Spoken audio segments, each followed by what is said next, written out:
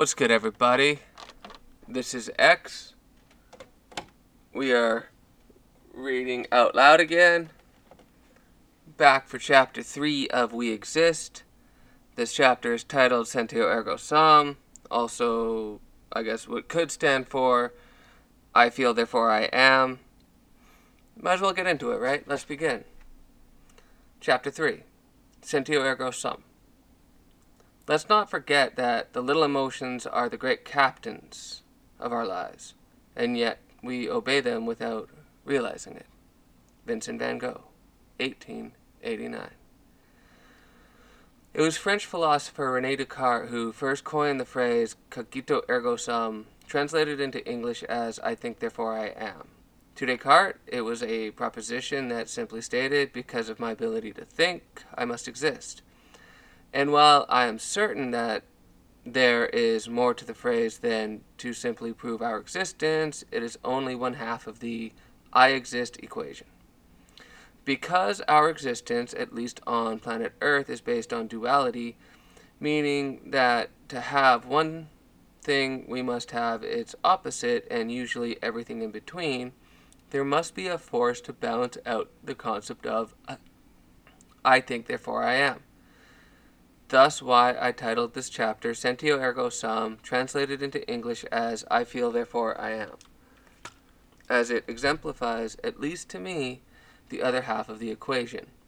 And while it may seem a little trite, basically because I am copying the original saying, simply switching out one word for another, however, I also feel like it pays homage to the great philosopher, at least, or as it builds upon his original idea. If anything, it adds an additional layer to the concept, mainly because it takes both thought and the ability to think, and emotion, the ability to feel, to manifest anything into the physical world.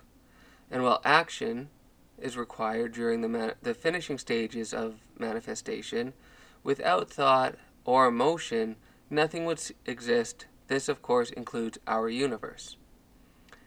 And while it may be tough to picture our universe having emotion, mainly because everyone perceives it in their own unique way, when looking at the concept of emotion from an objective point of view, say from the macrocosm, perhaps it's best to start by first breaking down the word emotion, then moving on to more technical thoughts, ideas, and concepts.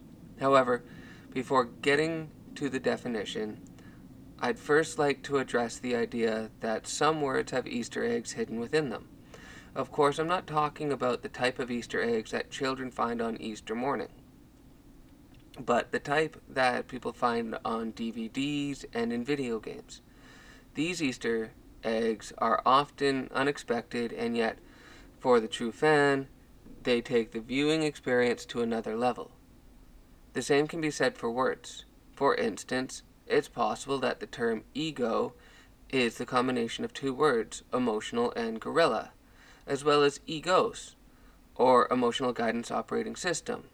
If you think about it, are we not considered the highest form of ape, and at the same time, completely riddled with emotion? Thus, is it not fitting that when we put these two words together, that their first syllables of each word spell ego? And that's just one of a multitude of words. Of course, I don't expect anyone to understand how I see these Easter eggs, or for anyone to see these Easter eggs themselves. However, I do feel it's important to share this skill with as many people as possible. Who knows? It may spark the life's work of someone else, who then begins to scan every word in the English language, hoping to find other eggs, and onward. And while these eggs may be few and far between, at least at the start, I am certain that once people understand what to look for, they'll begin to see these unexpected gifts more often. Of course, one example isn't enough to get started, and thus perhaps it's best to discuss the main word of this chapter, emotion, and find the Easter eggs hidden within it. Energy in motion.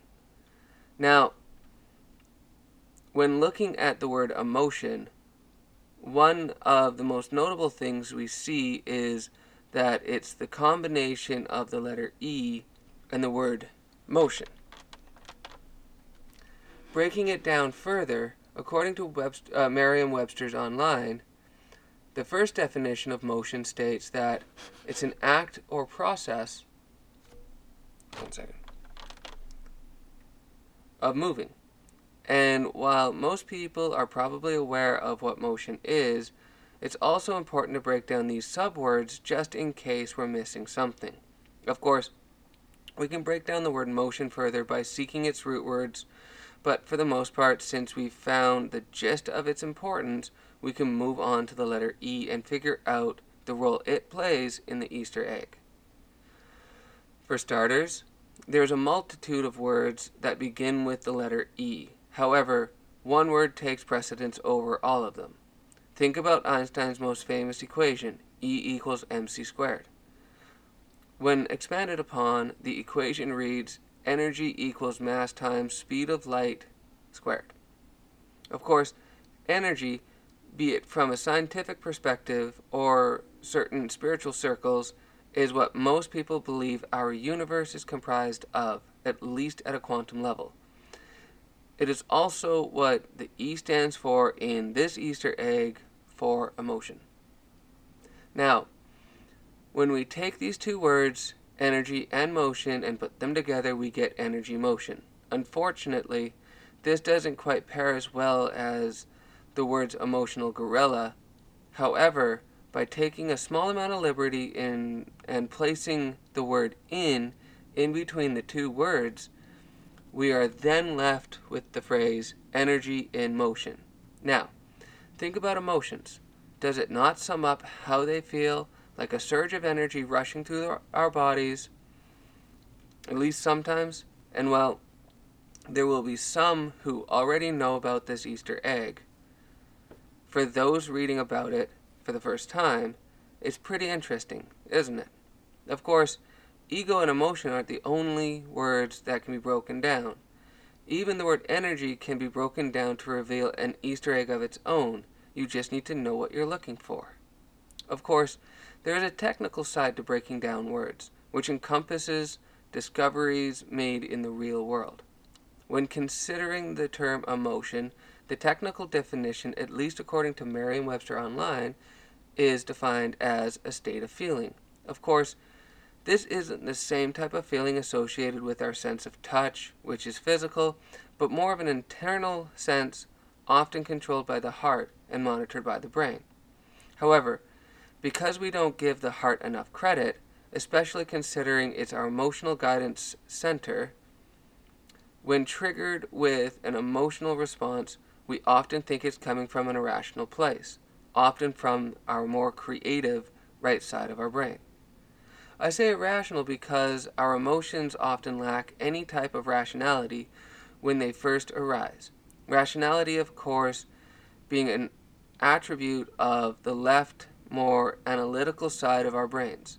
Generally speaking, because we know so little about our emotions, we often have little to no control over them. And thus, when we are triggered with an emotional attack, be it of anger, joy, disgust, sadness, or fear, or any of the sub-emotions that live in between, we often fall victim to said attack until it runs its course. Perhaps this is because our emotional programming is controlled by the ego, our operating system, and not the spirit, which has come here to rest, create, and explore, including the explorations of concepts like emotions. Speaking of spirits, while it's important to address the more scientific side of our words, ideas, and concepts, especially when discussing the existence of the universe, it's also important to address and explore the more spiritual side of our words, ideas, and concepts, mainly because they balance out the equation. Of course, I'm using the current worldly definition of the term spiritual, and not the definition I used in the preface. Therefore, and with that said, the first thing I often look at when dealing with words, ideas, and concepts on a spiritual level is how they fit into the concept of duality. For those who have yet to read my book, Imagine, duality is described as an instance of opposition or contrast between two concepts or two aspects of something. Balance is key. Thus, when breaking down words, ideas, and concepts with duality, what we are actually looking for are the two halves that make something whole. Two halves. For instance, now that we've broken down the term emotion into energy and motion, or energy in motion, we can now take each word and break them down even further. And while I'm certain that most people have a fundamental grasp on the concept of motion, for those that don't, I highly recommend researching Newton's first law. As for those that do, you know that motion comes in two main forms, or halves for dualistic purposes: in motion and not in motion, or stillness. Furthermore, for those that have taken a physics class, the following won't be new information.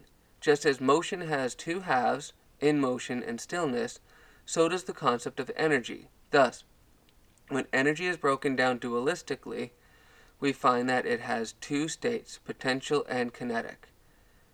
Starting with potential energy, it is defined as energy that a piece of matter has because of its position or nature, or because of the arrangements of parts. This, of course, is easily comparable to that of stillness, as objects in both definitions are often at rest. As for kinetic energy, it is simply defined as energy associated with motion. Thus, just as potential energy and stillness go hand in hand, so does kinetic energy and motion. Shifting pace, if we take a more metaphysical standpoint on both the terms energy and motion, we find that one parallels the ideas of being passive, stillness, potential energy, while the other parallels the idea of being active, in motion, kinetic energy. From there, it is a simple hop into the realm of spirituality, as the term passive and active are already considered spiritual terms. Furthermore, these two terms run parallel to that of masculine and feminine energy, the two energy types that our universe is made of, at least from a spiritual standpoint. Of course, it's important to note that I'm not associating the terms masculine and feminine with that of gender, as gender is something that resides solely in areas that offer free will, choice. Instead, I am using the terms masculine and feminine to describe the two main energy sources that create our current existence, our universe, i.e. magnetism and electricity. With that in mind, it's important to note that masculine and feminine energies operate equally yet differently on both the macrocosmic level as well as the microcosmic. For the macrocosm, it's shown in the separation of light from darkness, the creation of electricity from magnetism. On the microcosm, it's flipped or mirrored, and thus our more active shade is that of light, masculine, while our more passive shade is that of darkness, feminine.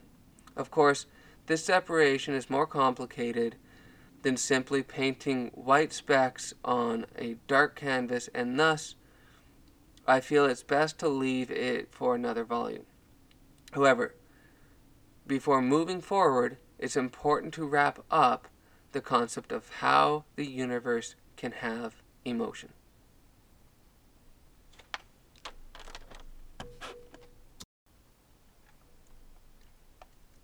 Spiraling forward. Just like the microcosm, where every species reacts to emotion differently, the macrocosm is no different, only on a greater scale. Perhaps the best example to use for the macrocosm is the expansion of the universe, science's Big Bang. Now, for those that believe in another creation story, if you can suspend your belief for a second and consider the Big Bang to be true, the following will make more sense. Generally speaking, it is common knowledge that our universe is comprised of matter, the building blocks of our existence. Now, before matter is really anything, it starts off as tiny atoms, building up the courage to explode into light. This is matter in its most passive form. It's its state of potential energy. And while some may assume that this state is associated with fear, as fear is often associated with darkness, in this form, it's actually in transition from nothingness into anger, the hottest state of our emotions. Perhaps this could use a deeper explanation. You see, upon being birthed into light, thanks to a massive eruption, matter bursts onto the scene and begins its initial battle of survival with antimatter. It is here that our first example of emotion is registered: anger, or what I like to consider survival. The emotion of, never mind, we'll get into that later. This, of course, matches well with our root chakra, which not only aligns with the color red, same as anger, but also with the function of survival. Perhaps this is also where the phrase survival of the fittest actually comes from, as we wouldn't exist today, at least not in our current state, without matter winning the war. And because of this victory, the remaining matter is now charged with energy and thus has no other choice but to expand the universe beyond its current state of being. This is energy in motion. From here we have two options of expansion to explore. The first being the traditional route, where we explore the beliefs that the universe expands outwardly from a central point of light, heat. The second being to explore it from the perspective that our heat source is forever spiraling forward, leaving formed matter in its wake. Of course, this lands us with the same end principle, that the further matter is away from its heat source, the more it becomes solid. And while we can go the traditional route, and I can explain in greater detail how anger, joy, indifference, sadness, and fear fit into our traditional concept of expansion, why not flex on our imagination slightly and explore the spiral expansion concept of our universe instead? To start with, because we are dealing with a different type of expansion, with heat being the active ingredient spiraling the universe forward, as the universe charges ahead, small deposits of matter are left in its wake. It is these small bits of dust that I will address first. Let there be a motion. Now, because these bits are still close to the original heat source, and thus still hot themselves, they most likely take on the form of a gas. And if that's the case, then matching these bits with colors and emotions is quite easy. Take anger and joy, for instance. Are they not the hotter of our 5 core emotions? With anger being the hottest, red, and joy being a slightly cooler yellow? Of course, in between anger and joy, or red and yellow, are a multitude of sub-emotions like excitement, aggression, passion, as well as everyone's favorite, anxiety, which would align with the color orange. However, because joy is so close to the fulcrum of the heat scale, it is also possible for it to act as both a gas and a liquid, considering that it can operate in both ecstasy and contentment, with ecstasy allowing us to fly high, i.e. a gas, and contentment allowing us to simply go with the flow, liquid. Continuing with liquids, as the latter half of joy can be found in this type of state, figuratively speaking, the first half of sadness can be found here as well. The two, of course, acting as bookends for indifference, disgust. As for colors, we follow the same pattern above, i.e., the colors of the rainbow. If joy is yellow, then indifference, disgust is green, and sadness is blue. Of course, this only includes the first half of sadness, as the latter half leads to our final state of matter, the universe descent into solidity, or our fall into fear. Fear, the cool, solid state. Now, as our heat source spirals away, these once small bits of dust, now formed into a liquid state, are ready for their final transformation solidity, our coolest state of matter. Thus, if the colors red, orange, and yellow represent our hotter states, perhaps the opposite can be said about violet, indigo, and blue, our more cooler colors, representing fear, sadness, and any emotion that falls in between, like depression. This, of course, completes the process of connecting emotions to states of matter and color. As for what happens to these creations, once they take a solidified state, well, that will have to wait. Oh, wait. As for what happens to these creations once they take a solidified state, well, that will have to wait for another volume. For now, let's explore how color, heat, and the universe, creation, and emotions connect to one of the most abstract concepts in our existence: time. Looking at time from a general perspective, we can see that it too it divides evenly into three parts: past, present, and future. Furthermore, it also mimics our three states of matter, as our future is still being created, gas, our present is fluid and forever changing, liquid, and our past is essentially cemented in place, solid. Of course, there is more to these three states than the simple introduction provided above, so let's dig deeper. Generally speaking, there is a belief that time is an illusion. And while this is technically true, what we fail to understand is that everything in existence is an illusion, from the data collected by the five senses to our thoughts and emotions. It's all an illusion. Nothing more than electrical impulses translating data into tangible bits of information. The key is to understand that the idea of everything being an illusion is both true and false. You see, from a macrocosmic point of view, nothing is real. It's all in the eye of the Creator. And it's only when we go within the eye that we can experience the microcosm. This then gives us permission to explore the illusion of existence as if it were real, meaning we can explore and discover the creations of the grand designer within the illusion itself, much like how holographic images can interact with one another within the same hologram. Thus, while time may not technically exist in the macrocosm, it absolutely exists for us while we experience the microcosm, as this is what gives matter its shape. Lastly, at least on the topic of time being an illusion, it allows us to scale down the unscalable, therefore allowing us to experience existence without it being completely overwhelming, considering it's already overwhelming for some and we've only started exploring the basics. The colors of time. And while I've already discussed elements of time in a previous chapter of cycles and stages, for this section I'd like to discuss how time shapes our lives. As discussed above, time in a general sense exists in three main states: the future, gas; the present, liquid; and the past, solid, with each state playing a role or a different role in our lives. To start with, let's look at the present. For most people, it's the only state that they are conscious of.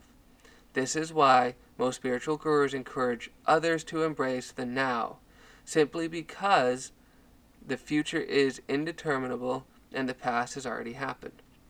And while time is happening all around us, meaning that we are experiencing our future, present, and past at the same time, it's difficult to see how this is possible. Again, remember that time is an illusion and that we choose to see it linearly so that we can map out our history on a timeline and study it. But it doesn't have to be linear.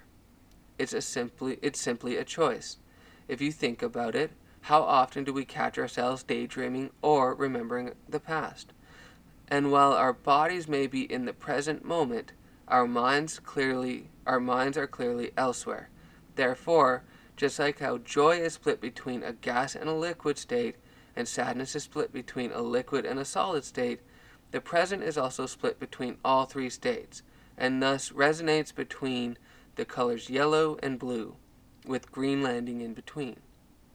This, of course, becomes more convoluted when defining colors for both our past and future. This is because each and every one of us views these states differently. For instance, we all know people who either live in the past or are 5 minutes into the future. You know, the friends or acquaintances who constantly reminisce about the good old days or talk about how great the future will be as soon as they have this or that. And depending on what state they enjoy more, be it their past or future, will determine the colors that link to each state. Case in point, if one is stuck in the past, it often means that they find joy in that state. Thus, their past is linked to yellow. However, because joy ranks close to anger, it is also possible for said being to be angry about a few instances of their past, be it a grudge, a past relationship, or a bad business venture, etc. And thus, even though most of their memories are filled with yellow, a few may be tainted with orange and red.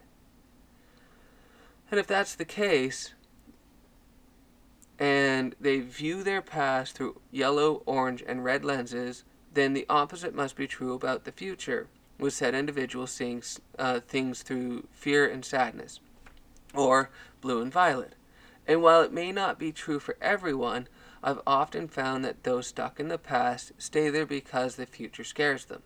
Thus, instead of embracing the unknown, they cling to whatever is comfortable, i.e. their old music, their old shows, older model cars, clothes, and most importantly, their memories. The older, the better. But when you ask them about the future, they clam up, or have nothing positive to say, or they think it's bleak and unchanging. Thus, while joy and anger define their past, fear and sadness define their future. Of course, not everyone fits this description. This is because the above is the first of 3 variations, with the second showing the past being linked to fear and sadness, violet and blue, and the future being linked to joy and anger, yellow and red. For a quick example, these include your optimistic for change type beings, including those that will fight to see their movement come to fruition. Unfortunately, while this may be a generalization, most people that fit this description rarely want to look at their past. Because of this, they've created a massive resistance towards any type of negativity, as any form of negativity may disrupt their connection to the universe, which is simply untrue and just a belief. The third and last variation includes those that attempt to remain balanced throughout each of these states of time, and thus remain in an emotional state of indifference, which honestly could probably be the state, like an emotional state of being in peace, right? With indifference, green, with a touch of yellow and blue, as much as possible. However, these beings, the beings who have ventured within, embraced both their light and dark sides, and therefore have learned to accept their true authentic selves, which also includes living in a fluid state of being. This, of course, is the best possible scenario for us to attain, as it allows us to remain in a state of bliss, all the while observing the chaos going on around us. However, just because one is able to attain this state of being doesn't mean they are stuck that way, nor does it mean that anyone who typically enjoys reminiscing about the past can't be excited about the future, and vice versa. For the most part, everything I've discussed above is simply an introductory outlook at how time correlates with both the 3 states of matter as well as the colors of the rainbow, not to mention our emotions. Of course, there is another aspect to these connections that I'd like to explore, which I'll get into next. Triggers of the heart. Generally speaking, our emotions play a bigger role in our lives than we consider. For example, our memories, which are nothing more than creations of past events, are often riddled with emotion from anger to joy to sadness and fear, as well as any sub-emotions held in between. In fact, the more emotion a memory has, the greater impact it has on both present day and future events. Furthermore, it is our memories fused with emotion that cause our triggers to come out and play. And just so we're on the same page, there are both good and bad triggers. However, because we've been conditioned to believe that the term trigger is bad, we mostly associate them with being negative. Therefore, whenever someone claims to have been triggered, it is often from a memory that has one or perhaps a combination of the following emotions attached: anger, fear, or sadness. Each combination, of course, meriting its own style of outburst. Of course, in order to delve further into this concept, it's important to understand the connection between memories and triggers. To do so, let's first discuss what a memory is, at least when it comes to this theory. Generally speaking, a memory is the combination of two separate parts: the event, the physical actions, and the story, the meaning and feelings attached.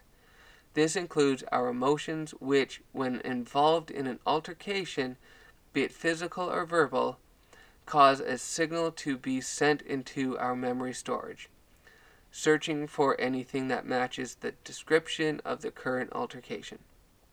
Once a memory is found, said memory triggers other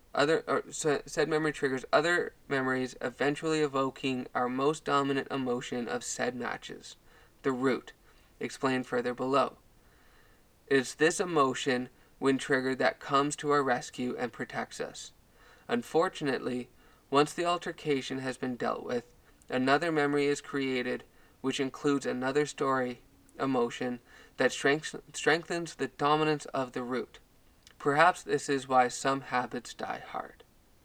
You see, our memories, once recorded and stored, are constantly building upon each other, and while they may be stored in sequential order, with the latest memory in the first position, they are rarely accessed that way, especially when we are triggered.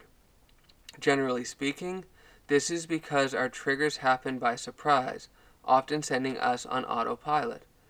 From there, our brain searches for similar memories, ones that match the current events, somewhat like our search engines online. However, unlike search engines, where the results show the top most important sites first, our memories flow in descending order, starting with the first position, our most recent memories, leading down to the bottom, the earliest memory that releases the trigger. 1 second.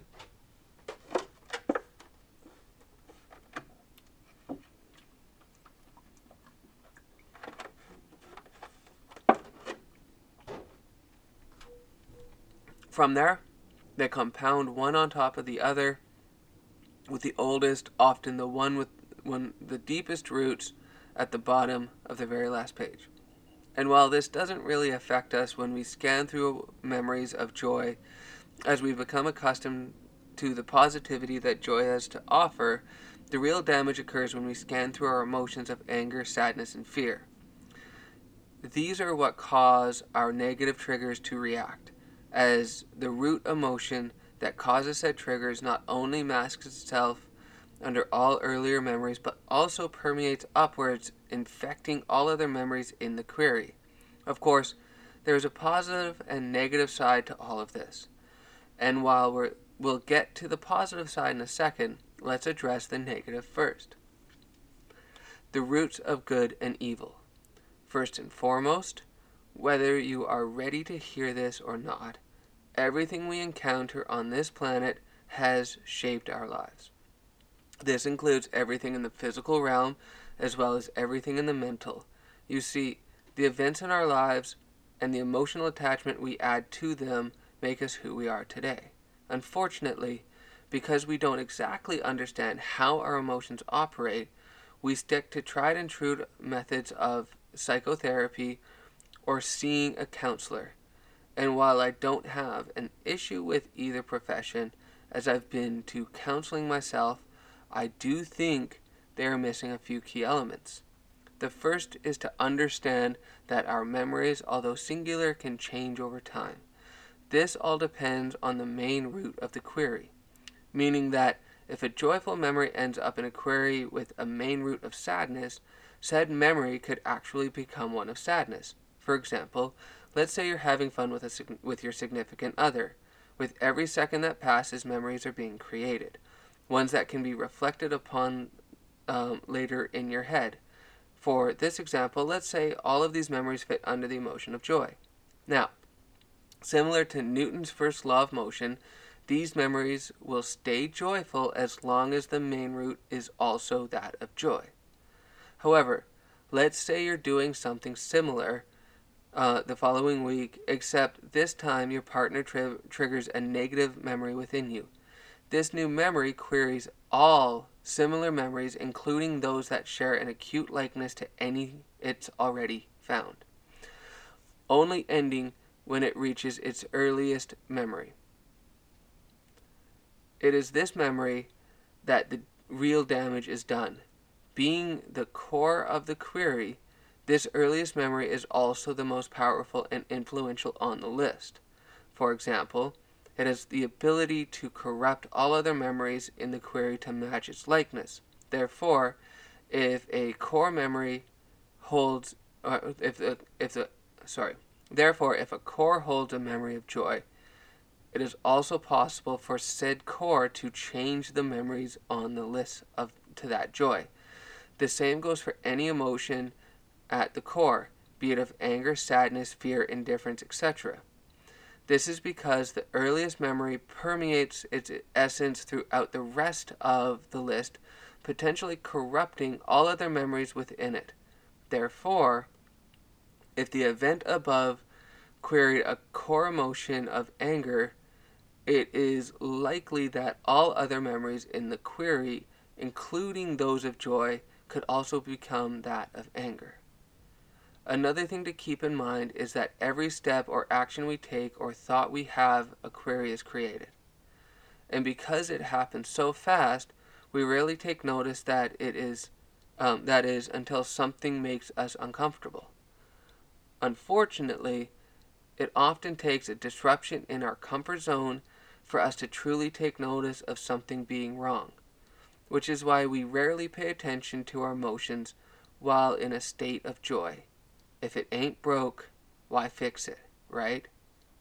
I've also found that most people would rather cling to their preferred state of comfort, fear, rather than fix whatever issues are at hand. And by fix, I mean go within and deal with the pain. Furthermore, instead of realizing that we, for the most part, are the issue depending on the issue, we often pass the buck to someone else. This is because, generally speaking, we base our levels of comfort off the interactions we have with people, meaning that as long as everyone behaves within our preferred level of discretion, then we remain okay. However, when people step over the line, which obviously disrupts our comfort zone, we jump into action, trying to maintain the fire, instead of putting it out. Putting it out meaning that we dig deep within ourselves, find the root causing the issue, and create a new positive or balanced association with it. Make sense? And I'm going to end there. That's the first half, part 1 of chapter 3 of We Exist, I Feel Therefore I Am, or whatever. I'm tired. So I hope you guys enjoyed this. I'm going to get into the latter half in the next episode. Peace and have a great day, night, evening, morning, wherever you are in the world, wherever you are in existence. And that's about it. Peace out.